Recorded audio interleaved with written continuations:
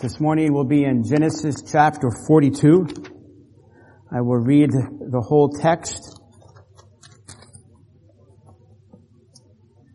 Now Jacob saw that there was grain in Egypt, and Jacob said to his sons, "Why are you staring at one another?"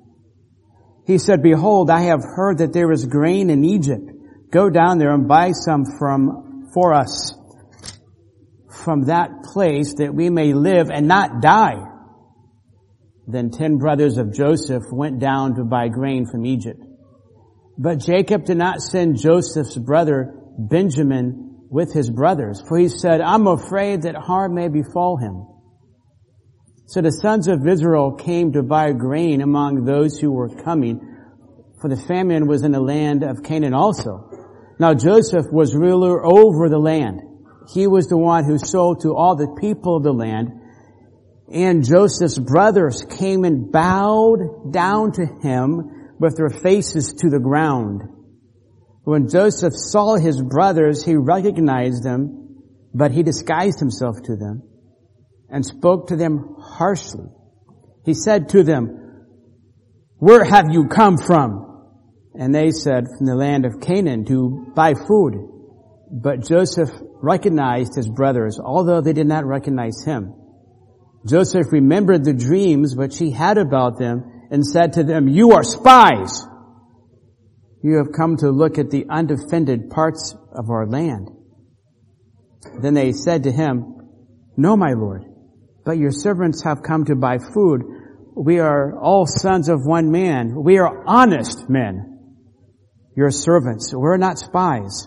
He said to them, "No, but you have come to look at the undefended parts of our land." But they said, "Your servants are 12 brothers in all, the sons of one man in the land of Canaan. And behold, the youngest is with our father, and one is no longer alive." Joseph said to them, It is as I said to you, you are spies. By this you will be tested. But a life of Pharaoh, you should not go from this place unless your youngest brother comes here. Send one of you that he may get your brother while you remain confined, that your words may be tested, whether there is truth in you. But if not, but a life of Pharaoh, surely you are spies. Verse 17. So he put them all together in prison for 3 days. Now, Joseph said to them on the 3rd day, "Do this and live, for I fear God. If you are honest men, let one of your brothers be confined in your prison, but as for the rest of you, go, carry grain for the famine of your households, and bring your youngest brother to me, so your words may be verified, and you will not die." And they did so. Then they said to one another, "Surely we are guilty concerning our brother, because we saw the distress of his soul when he pleaded with us, yet we would not listen. Therefore, this distress has come upon us." Reuben answered them, saying, "Did I not tell you, do not sin against a boy? And you would not listen. Now comes the reckoning for his blood." They did not know, however, that Joseph understood that there was an interpreter between them. He turned away from them and wept. But when he returned to them and spoke to them, he took Simeon from them and bound him before their eyes. Then Joseph gave orders to fill their bags with grain and to restore every man's money in his sack and to give them provisions for the journey. And thus it was done for them. So they loaded their donkeys with their grain and departed from there. As one of them opened his sack to give his donkey fodder at the lodging place, he saw his money, and behold, it was in the mouth of his sack. Then he said to his brothers, "My money has been returned, and behold, it is even in my sack." And their hearts sank, and they turned trembling to one another, saying, "What is this that God has done to us?" When they came to their father, Jacob in the land of Canaan, They told him all that had happened to them, saying, the man, the Lord of the land, spoke harshly with us and took us for spies of the country. But we said to him, we are honest men, we are not spies. We are 12 brothers, sons of our father. One is no longer alive, and the youngest is with our father today in the land of Canaan. The man, the Lord of the land, said to us, by this I may know that you are honest men. Leave one of your brothers with me and take grain for the famine of your households and go. But bring your youngest brother to me that I may know that you are not spies, but honest men. I will give your brother to you and you may trade in the land. Now it came back as they were emptying their sacks, that behold, every man's bundle of money was in his sack. And when they and their father saw their bundles of money, they were dismayed. Your father Jacob said to them, you have bereaved me of my children. Joseph is no more, Simeon is no more, and you would take Benjamin? All these things are against me. Then Reuben spoke to his father, saying, you may put my 2 sons to death if I do not bring him back to you. But put him in my care, and I will return him to you. But Jacob said, my son shall not go down with you, for his brother is dead, and he alone is left. If harm should befall him on the journey you are taking, then you will bring my gray hair down to Sheol in sorrow. What a chapter. We've made progress through the book of Genesis and even looking at the life of Joseph. When you look at this story, and really any story in the Bible, do you ever identify yourself with any of the characters? I would imagine you do, except maybe for Jesus. Maybe not Nebuchadnezzar. Who would you identify with here in this chapter, in this section of Scripture? In Genesis 42, who would you identify yourself with? Joseph? The 10 brothers? Jacob, Benjamin, Reuben, Simeon? Who would you identify yourself with? Who are we to identify ourselves with? Remember, when this book was inspired by God, it was first given to the people of Israel, and they had been delivered out of bondage in Egypt, but quickly they returned to a life of sin. They quickly returned to a life of bondage. Many of them did. And worshipped false idols and engaged in gross immorality, and God forgave, though some were judged. God forgave and they pressed on, but even then they complained, and then even then they wouldn't reach out and receive the promises of God and be brave enough with faith to take the promised land. And so they had to wander in the wilderness for another 40 years, and then they have the book of Genesis that's given to them. And as they would be reading, they would read these stories about their patriarchs, Abraham, Isaac, Jacob. And they would have read about the beginning of the tribes of Israel, from Reuben all the way down to Benjamin. And I would believe that they would be drawn to identify themselves with their tribal leader, right? Whether it's Levi or Simeon or the Danites or whoever, Judah and his tribe, I would imagine that they would be looking to see, how did the head of my tribe respond? Probably very valiantly, right? We read that in Psalm 118. Probably they would have followed the Lord and been very bold for Yahweh, very faithful for Yahweh.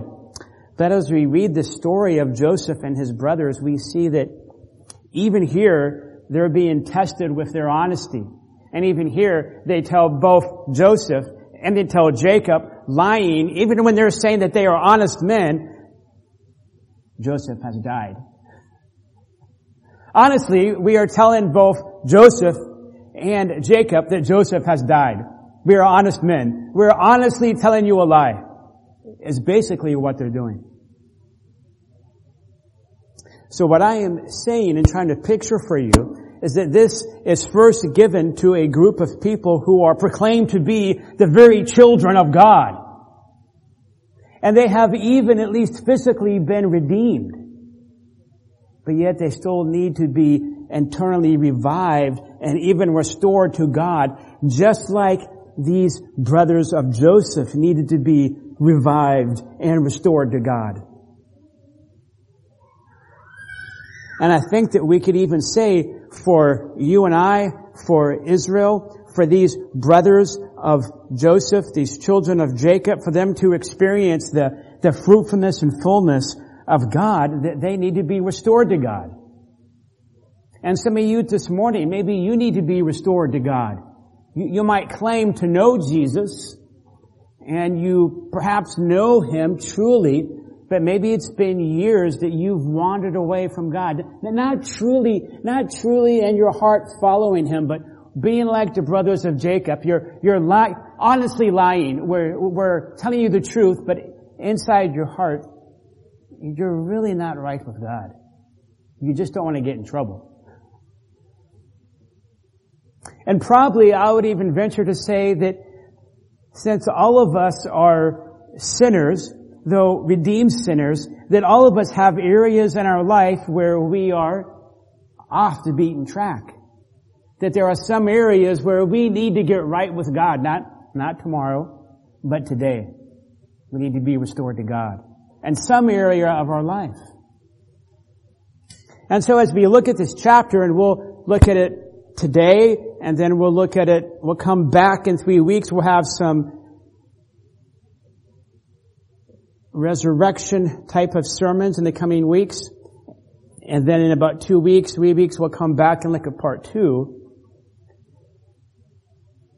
But I think the Lord has given us this passage so we can ask the question, where do I need to be restored to God? What area of my life, or what areas of my life do I need to confess, humble myself, and get right with God?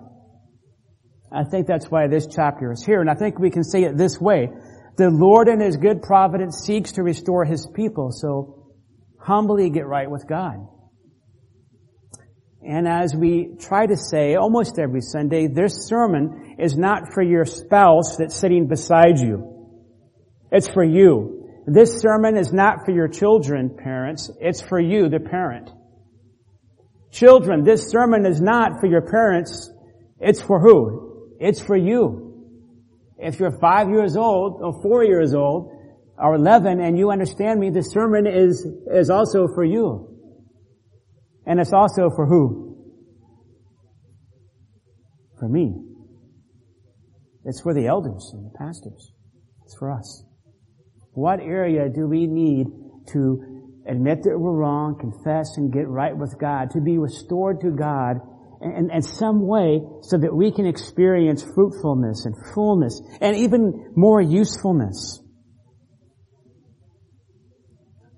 So, that to say, we don't want to join our culture of de-evolution, always degrading, becoming less and less and less godly, more and more pagan. I can remember when I was in seminary, many years ago now, I told one student,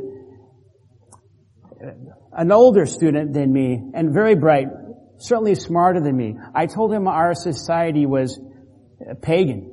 And he goes, no, it's a secular society. It's not pagan. And I tried to press home the point with him that when you look at Romans 1, it's not just that our society is secular, it's that our society is what? According to Romans 1. We reject God and we worship the created. So actually our secular society stems out of the gutter of our paganism.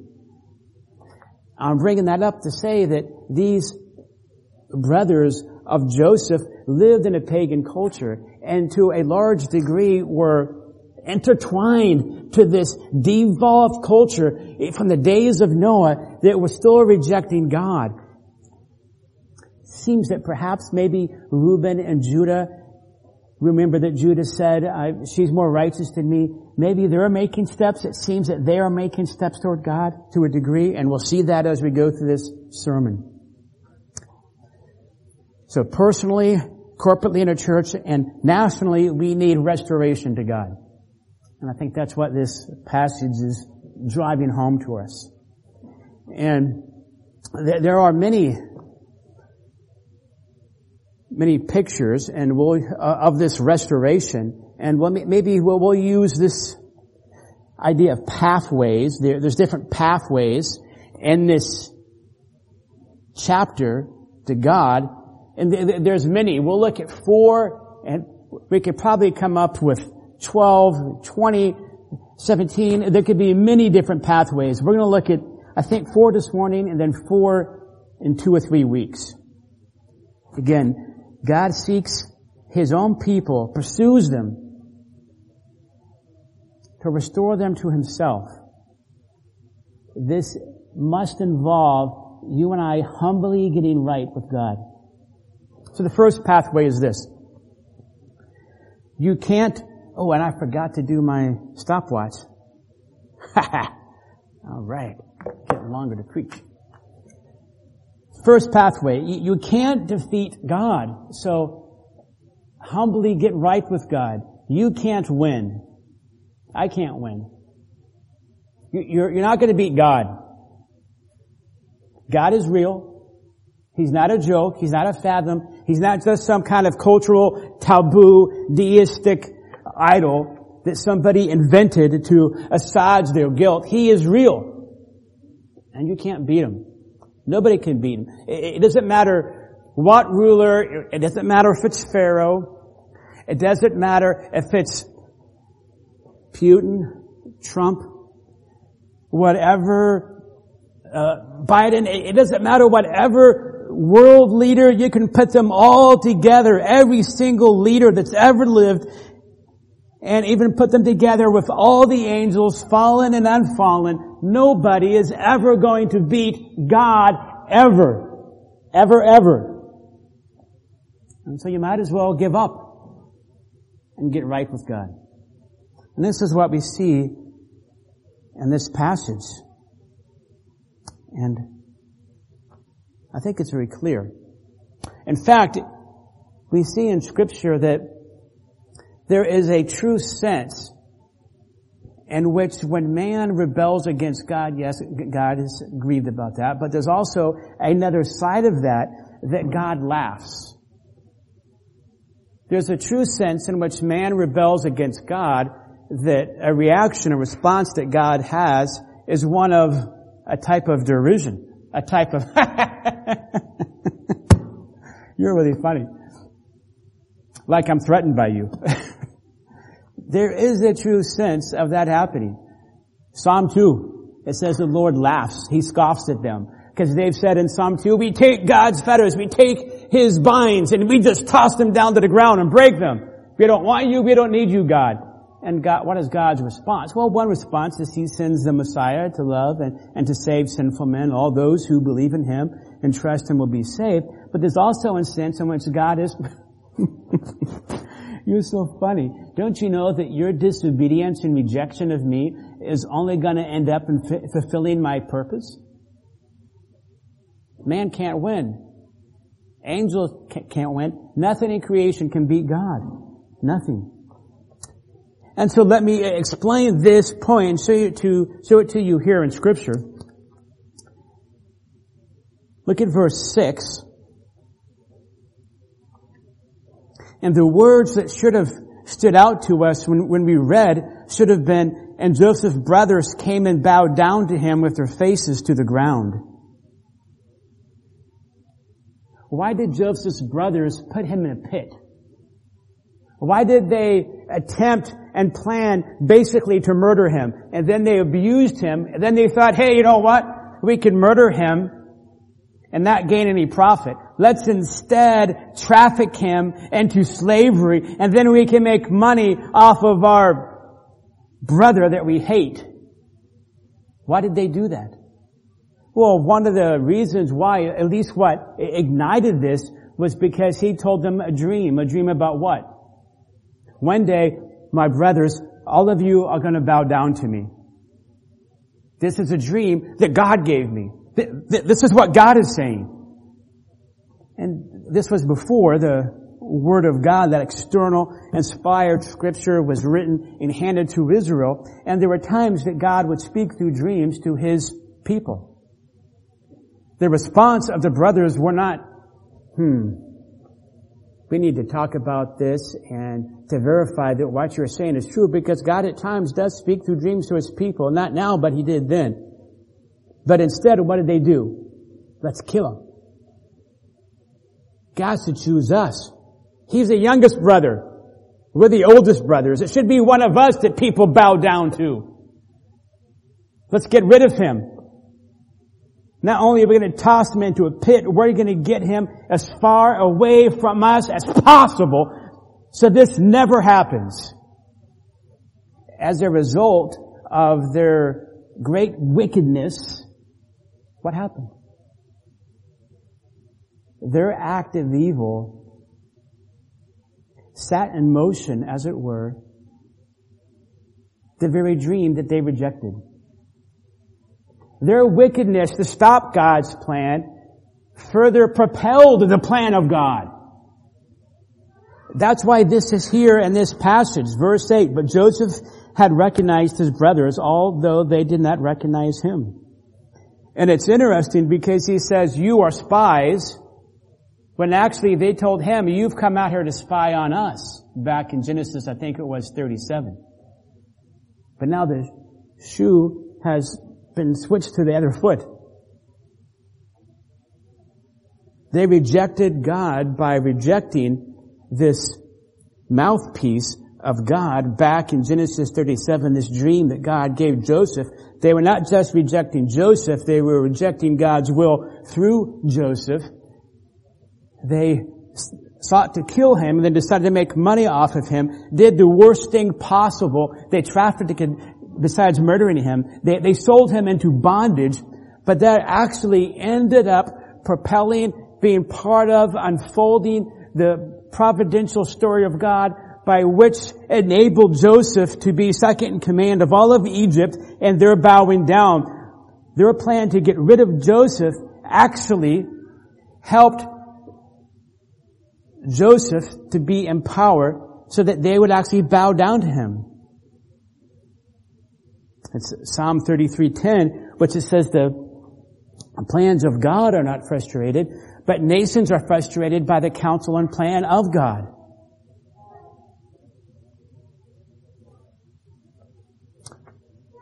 So first, this first pathway is that we should get right with God humbly, because you can't win. You might now be planning all kinds of actions of sin in your mind against God. Maybe against your family, against your parents, against kids, whatever it is. That's very unwise. People get away with sin for a while. But eventually, as we sang this morning, face to face, we will meet God. But even in this life, God has a plan and has a purpose.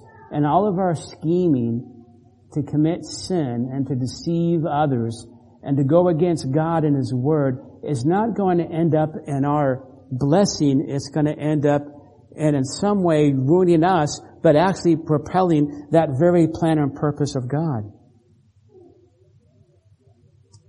So when we think about this and we seek to apply this, just two brief applications.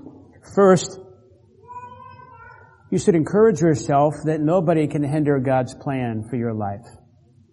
Did Joseph's brothers hinder God's plan for Joseph? No. The brothers of Joseph did the worst that they could do to him, except murdering him. But that actually ended up being part of the fulfillment, helping the fulfillment of God's plan for Joseph. If God is for you, who can be against you? The greatest example of this, of course, is Jesus Christ. Herod, Pontius Pilate, the Pharisees, the Romans, Judas, for money, for a type of political safety, so we can remain in power. Let's kill Jesus. Let's kill this man that says he's the Christ. And so they killed him. Right? Satan filled Judas. And so Judas went and betrayed Christ. And all of that ended up doing what? Bringing the greatest victory they could ever possibly imagine. The betrayal, crucifixion of Christ led to the resurrection of Christ, which conquered sin and death and hell forever and forever and forever. Right? Satan scheming to do his worst actually led to the defeat of Satan. That's how powerful God is. Nobody can stand in the way of God's plan for your life. Nobody. Nobody. Second, then, and we mentioned this already, but just to press it a little bit further, your resistance to the Lord is futile. Resistance is futile to Jesus Christ. Jesus Christ has won, is winning, and will win. Well, then what do? We ask the Lord to forgive us. 1 John 1:7 says, the blood of Jesus cleanses us from all sin. So repent and get right with God because He wins. His plan will be fulfilled. Now, second, there is also this second pathway. And again, there's many, and we see these in this chapter. The second pathway is basically integrity. That is, your integrity is important to God. Therefore, humbly get right with God. God prizes our integrity because He has the most fidelity and faithfulness and honesty and trustworthiness in the universe.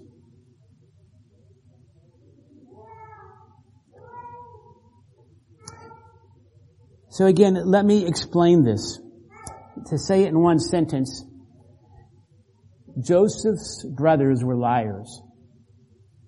Joseph's brothers were liars. Again, you can just see here in the passage, verse 31, but we said to him, we are honest men, we're not spies. For verse 32, one is no longer alive. How do they know that? Is that remotely true? No. Even to Joseph, right? They're standing before Joseph, and we can imagine, I guess, he had shaved his head, maybe he had that Egyptian beard, wearing white and blue and gold, and he's speaking in Egyptian. Would that be Coptic? And yet he can understand them. Maybe, I don't know, would he have the black, some Egyptian men back in the ancient times had the black, eye makeup. Maybe he's looking totally Egyptian. They have no idea. And they're saying, yeah, our second-to-youngest brother, he's dead. And he's saying, you really need to be honest men. And they're like, we're being completely honest with you. Completely. Have you ever done that to somebody, where somebody confronts you and says, is this true? I'm not lying. I'm telling you the truth. I did not do that. But yet you're just a stone-cold liar. Have you done that as a Christian? I know you have. I know you have.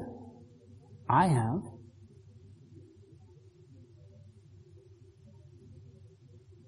Though redeemed, were fallen. And here they're brothers of Joseph. And we can read this, and at first when I read it, I can just be like, man, they are disgusting. Bunch of liars. When's the last time you lied? When is the last time I lied? And if you look at this passage and just look at how many times, right, it's talked about honesty, you can look from verses 18 to 21. Verse 19, honest men. Verse 20, that your words may be verified. Verse 21, they say together, actually we are guilty. But they're saying this to themselves, thinking that Joseph does not understand them. This whole time, Joseph is seeking to, and even tells them, to test them, to verify that have they changed at all? Are they going to be honest? Are they even going to say that they sold their brother? Right? He's second in command of Egypt. He can't just go get all of his brothers and say, hey, I love you guys. You guys are awesome. Come be part of Egypt. Why? Because they traffic. Because they committed genocide. Remember? Because they're not good people. So he's responsible to care for the Egyptians. And he's a type of divine agent of God. And so I gotta see exactly what's going on with these guys. They're not the best people. Are they honest? And we can see with Joseph and with Jacob, they're not honest with them. It seems they're honest with themselves in verse 21, but yet they've yet to fully make that complete step to where maybe our brother is dead, maybe he's not, we did something really terrible. I mean, how long has it been? Have you ever told a lie like that? And maybe you've lived in that lie for decades. It had been 20 plus years. And we'll talk about it later. But when you lie like this, your conscience can do what? It torments you. Because you can see as soon as they hear about Egypt in verse 1, now Jacob saw that there was grain in Egypt. I can imagine that Jacob is talking, look, Egypt has grain. Go down to Egypt and get some grain. And all of their eyes must have been what? They're looking at one another. Crud. I'm not going to go to Egypt. We sold Joseph to Egypt. Don't look up. Don't look up. Don't look up. Don't look at him in his eyes. I can't look at Dad. God prizes honesty and God prizes integrity because God doesn't lie. Jesus never lied. And as Christians, we grow and we pursue truthfulness and we seek to put lies behind us, but there is always growth that we can have. We can become more and more truthful in our life. Now, I have to bring this up just briefly. At least initially it bothered me. When you read this text and you read about Joseph, it even says in the text that he spoke harshly to them. Is Joseph himself here having truthfulness and integrity? Shouldn't Joseph say, my brothers, I love you. I forgive you. I forgive you all that you did to me. Look at what God has done. I'm here. I can take care of you. I love you. I'm Joseph. Why did he wait so long? Isn't he also bad? Certainly he's a sinner. But there are many things, I think, that are going on here. And one is what I mentioned, is that he's second in command of Egypt, and he has a responsibility to care for the Egyptian citizens.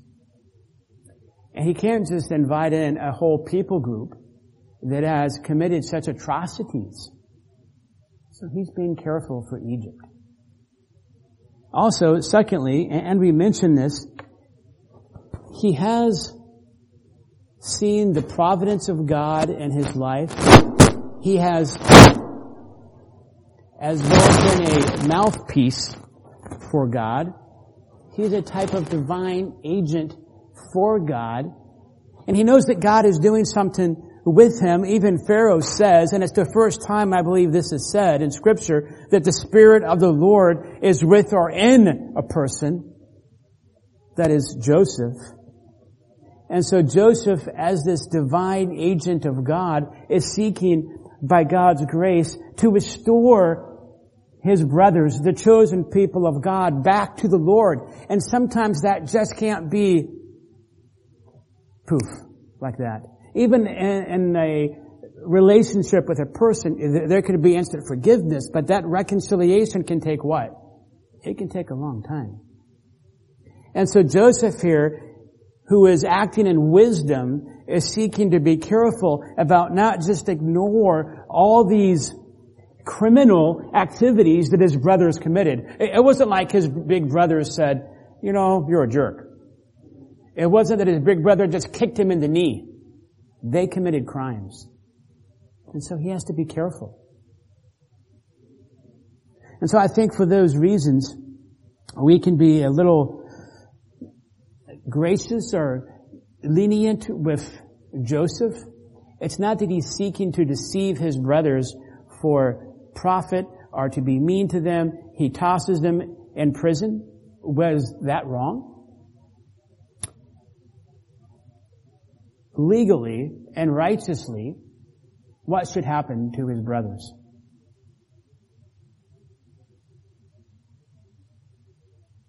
They were going to kill him. They threw him in a pit and sold him. They should be in prison for a long time.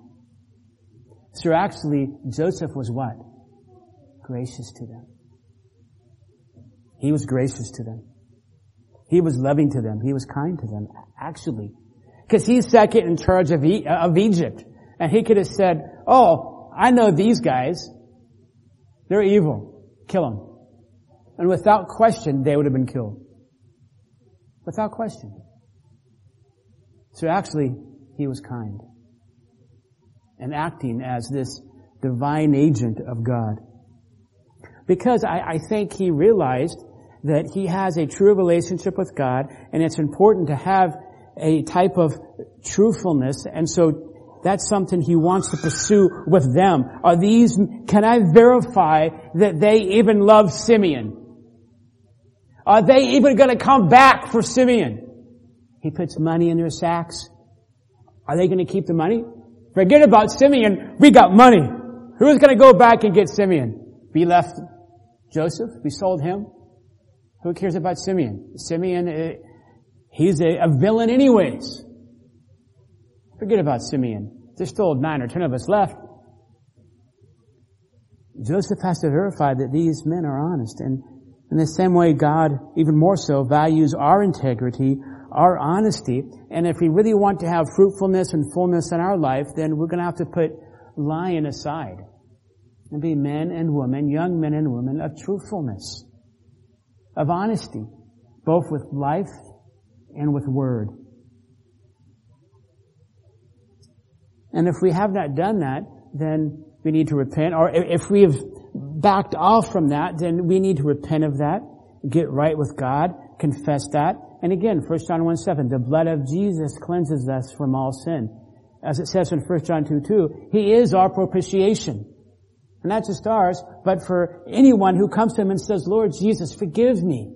Forgive me, Lord. His death on the cross can cover and cleanse anybody that will come and trust Him. Even for lies.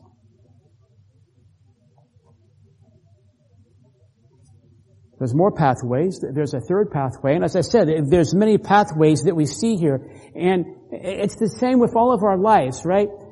There's nobody here who, on their own, can stand up before God and say, Lord,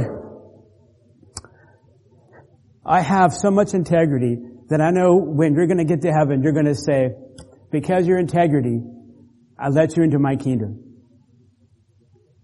It's the only person that God can say that to is who? Christ. That's the only person.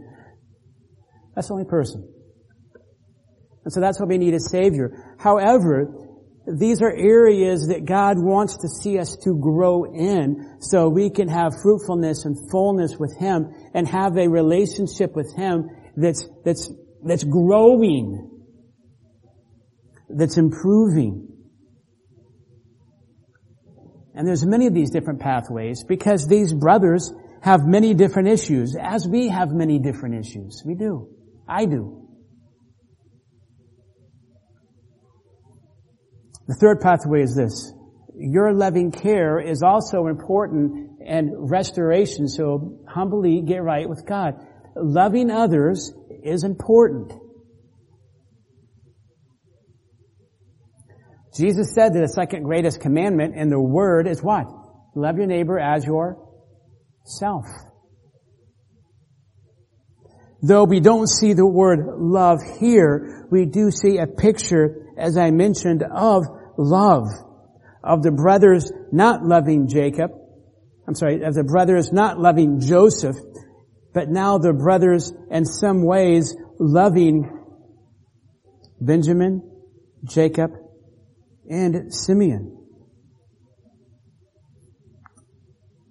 For money, they sold Joseph, betrayed him. Judas, for money, betrayed Jesus, loving profit over relationship. And when we see here in this text, like verse 20, so that your words may be verified, and they did so, Joseph seems to be, as the text says, testing them. Again, verse 15, by this you'll be tested.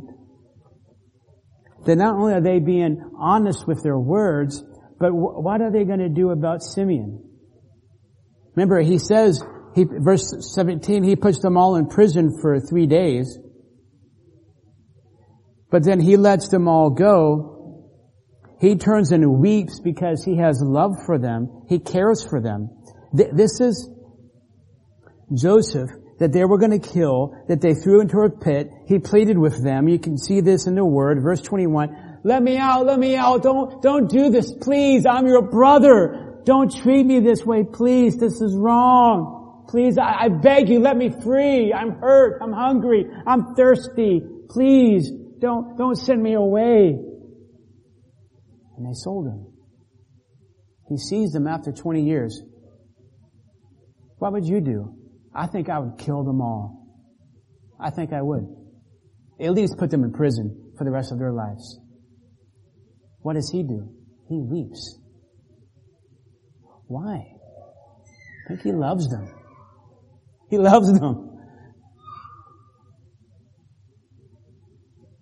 If somebody did all this crazy stuff to you, would you weep over them? He hears them talking about the guilt they have, and he weeps for them. Am I thinking, I would say, you better feel guilty. You should feel tons of guilt. How dare you? But he weeps for them.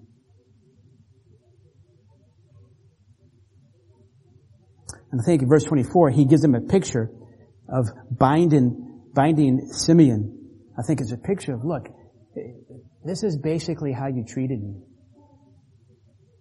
Now, what will you do for Simeon? Will you come back for him? And they do. So there is this synergistic dynamic here of love and integrity and faithfulness, humility and guilt that's all being played in this passage. Are they going to love? Joseph, we see, is loving them. Are they going to love Simeon? Are they going to love their father? We even see Reuben being crazy. Reuben needs to grow. Reuben is saying nonsensical things that are outrageous. Oh, you know what? You can kill my 2 sons. What? That's not right, Reuben. Why would you ever say that? It's right to go and seek to bring Benjamin to Joseph, to the second in command, and it's right to want to protect Benjamin, and right to go back for Simeon.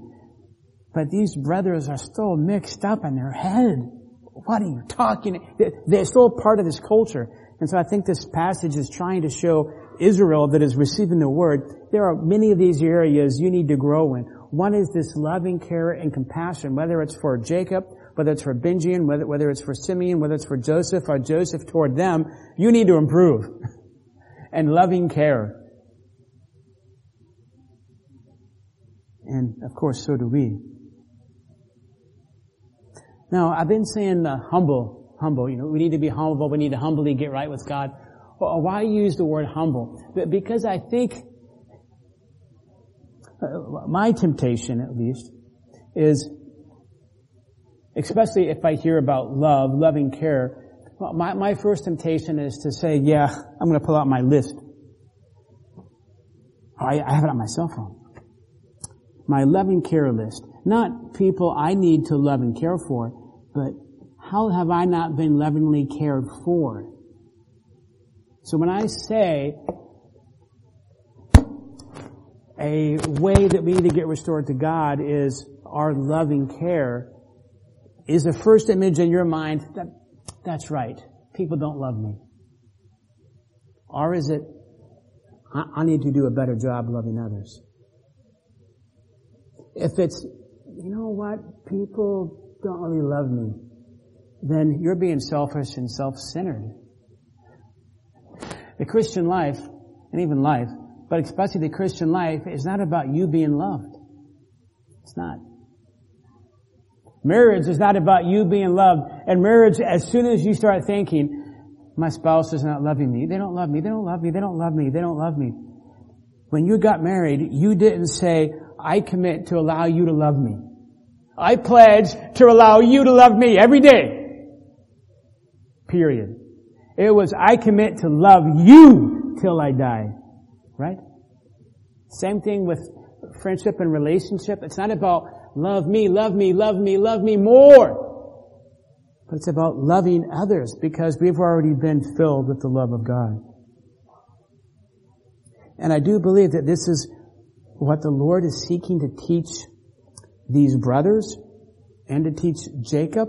And Joseph, it seems, not that he's arrived and he's there, but he's pursuing loving others. Because he sees his brothers and he's not, I'm going to kill all of you. I'm going to put you in prison not for 3 days, but for 30 years. Oh, he loves them. He's weeping over them. That's loving care and compassion. Even he gives them what? He doesn't just give them the grain. He restores to them every man's money in his sack. That's love. They mistreated him like we probably will never, most likely, be mistreated. His response was, he weeps, he loves them, he puts them in prison for 3 days. That needs to happen in a sense that they have committed crimes against humanity, against him, but they have committed crimes of humanity. They committed genocide. But he loves them. He blesses them, gives them grain, and even gives their money back to them. Even when they're being tested, and even when there's this long road of restoration, he still is good to them. That's love. Can you and I love that way? What's the standard of our love? I mean, how far do we go toward loving somebody else? What did Jesus say? As I have loved you, so must you love one another. Which means we lay down our life for one another. Is that something that we're able to do? Not in our own power, but 2 Timothy 1:7 says, God has not given you a spirit of fear, but a power of love and of self-control.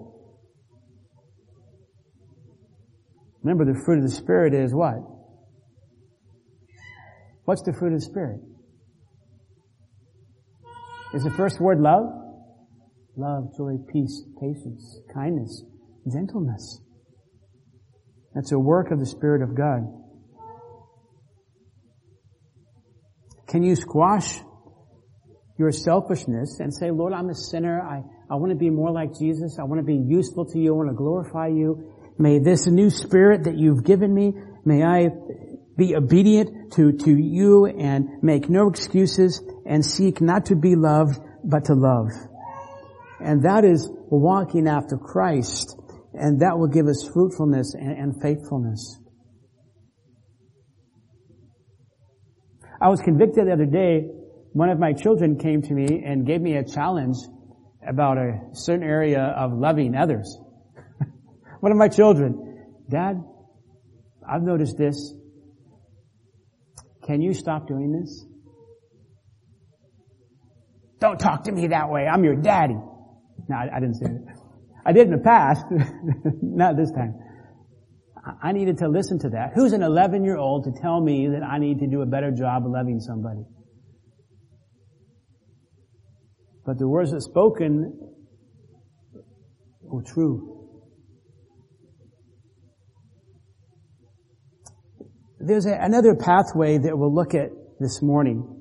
Then we'll stop here this morning. These different pathways that we need to think about. It's as if you're driving down the freeway, somewhat here, even more so in some different cities. That is, you can be in LA or Dallas or even Orlando, I think, especially different places in India, and there's freeways everywhere. I mean, I've counted, I think it was in LA, it's like 8 or 10, like over-connecting freeways, right?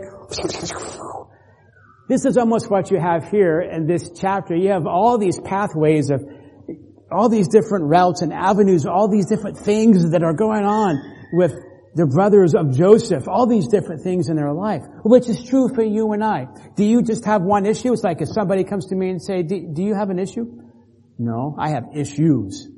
Do you have an issue or we have issues in our life. It's true. And so do these brothers. We're like them, but we're not like them, correct? Number 4, this fourth pathway. And this goes more with Jacob. To be really restored to God in terms of, yes, saved, but as a believer, pursuing Him with all that we have, seeing the fruitfulness and fullness and that peace of walking with Him. It involves also refusing to believe the lies. Don't believe the lies. Refuse to believe the lies. Notice this with Jacob. And maybe you saw this in the text, and I was trying to read the text in such a way to bring out the truth of the text, the emphasis of the text. I tried to read it in such a way to bring that out. Look at verse 36. Their father Jacob said to them, the brothers of Joseph, "You have bereaved me of my children. Joseph is no more." Not true. Simeon is no more. Not true. One lie, two lie. Second lie. And then what does he say? Look at the text. All these things are against me. Everything is bad. Have you ever done that? Everything is terrible. This day stinks. You might say a different word. Life stinks. God is against me. Nobody loves me. Everything is wrong. I'm a loser. It's all hopeless. I'm doomed.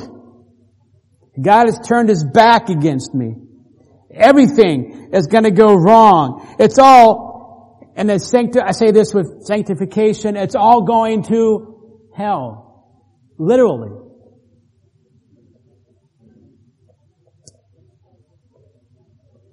But Jacob, really, he's not speaking truth and he's not believing truth.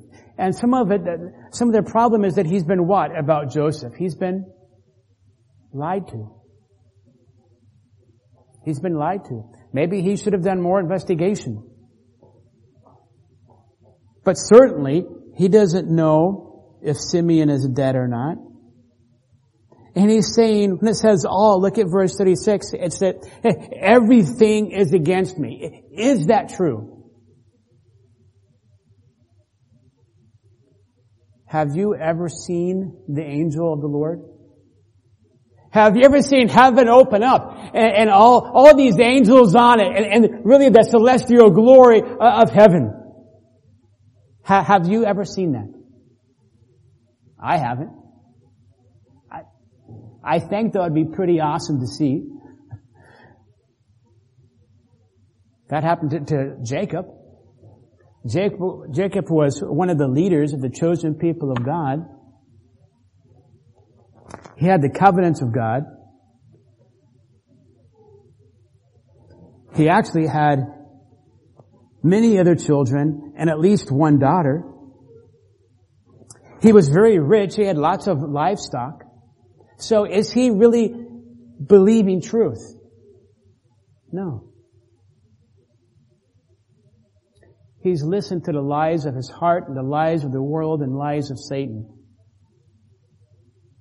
And if we do that, we can get bitter, we can get resentful, we despair, and then we back off from God.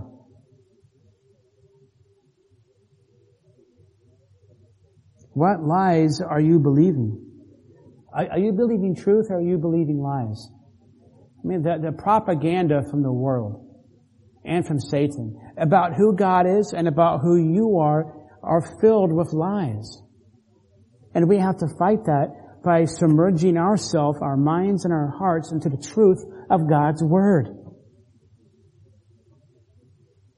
We don't want to be too hard on Jacob because I think we all to agree believe lies that we need to overcome. But Jacob should have said, by the grace of God, I'm part of the covenant of God. By the grace of God, I saw this angel of the Lord, and I even wrestled with the angel of the Lord. He is with me and for me. I'm not understanding what's going on. I don't understand. But I do know, if God is for me, who can be against me? Let's all go to Egypt and get Simeon in the name of Yahweh. My son's behind me, the Lord's in front of me. Let's go. I think that's what he should have said. But when we believe lies, we despair and get dejected and make poor choices and say wrong things. But God's grace, let us believe the truth. We start with that Romans 8:28. Is that true or untrue? God causes all things to work together for good for those that love God and called according to His purpose. All things, in this context, means all. Okay, I believe that. That's true. Nothing shall separate me from the love of God in Christ Jesus, Romans 8:38 and 39.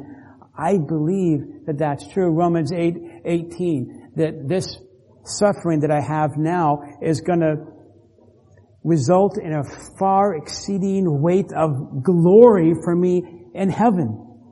Praise God. Praise God. He that began a good work in me will perfect me until that day. Thank you, Jesus. That Jesus will return this blessed hope that I'm waiting for, and I'll see Him face to face, and then I'll be like Him. That's what I believe is true. If God is for me, who can be against me? And so we believe these truths from God's Word. And that helps us then to be restored with God through Christ, because we're believing the truth of God and not the truth of Satan, the truth of the world. These not truth, these lies. So then, back to the beginning. Who do you identify yourself with in this true story? There's a certain sense in which I think God calls us to identify with Joseph, with the brothers, and with Jacob. With all of them. What areas of these pathways do you need to grow in? I think we need to grow in all of them. But the question I would ask is, are you, with all your heart, pursuing God, with all that you are, or are you just casually pursuing God, allowing pockets of resistance in your life? I think this passage is given to you and it's given to me in order for us to humble ourselves and get right. That areas that we see in our life we take care of now, that we don't have to go through this hard time of restoration that the brothers of Joseph go through. It's a hard time of restoration for them. They are going to get restored to God to one degree or another. But sometimes these pathways of restoration back to God, are they always pleasant? They're not always pleasant. And if you've been a Christian for any length of time, you know that sometimes God takes you to the woodshed. And I think He's doing that with these brothers. But God's grace, let us repent and humbly get right with God through Christ now, that we can be restored to Him and have usefulness and fruitfulness. The long road of restoration can end today. Repent and get right with God through Christ. Please, by God's grace. If you don't know Jesus, ask Jesus today to forgive you of your sin. If you know Christ, but you've backed off from pursuing Him, please make today the day that you return to Christ and pursue Him with all of your heart. God will give you the grace through Jesus. Lord, we thank you for your word. Lord, we pray that you would work in us by the power of your Spirit, that we would be willing to make changes necessary, Lord, in our integrity and believing lies and loving others and bowing down to your omnipotent, unstoppable plan, Lord.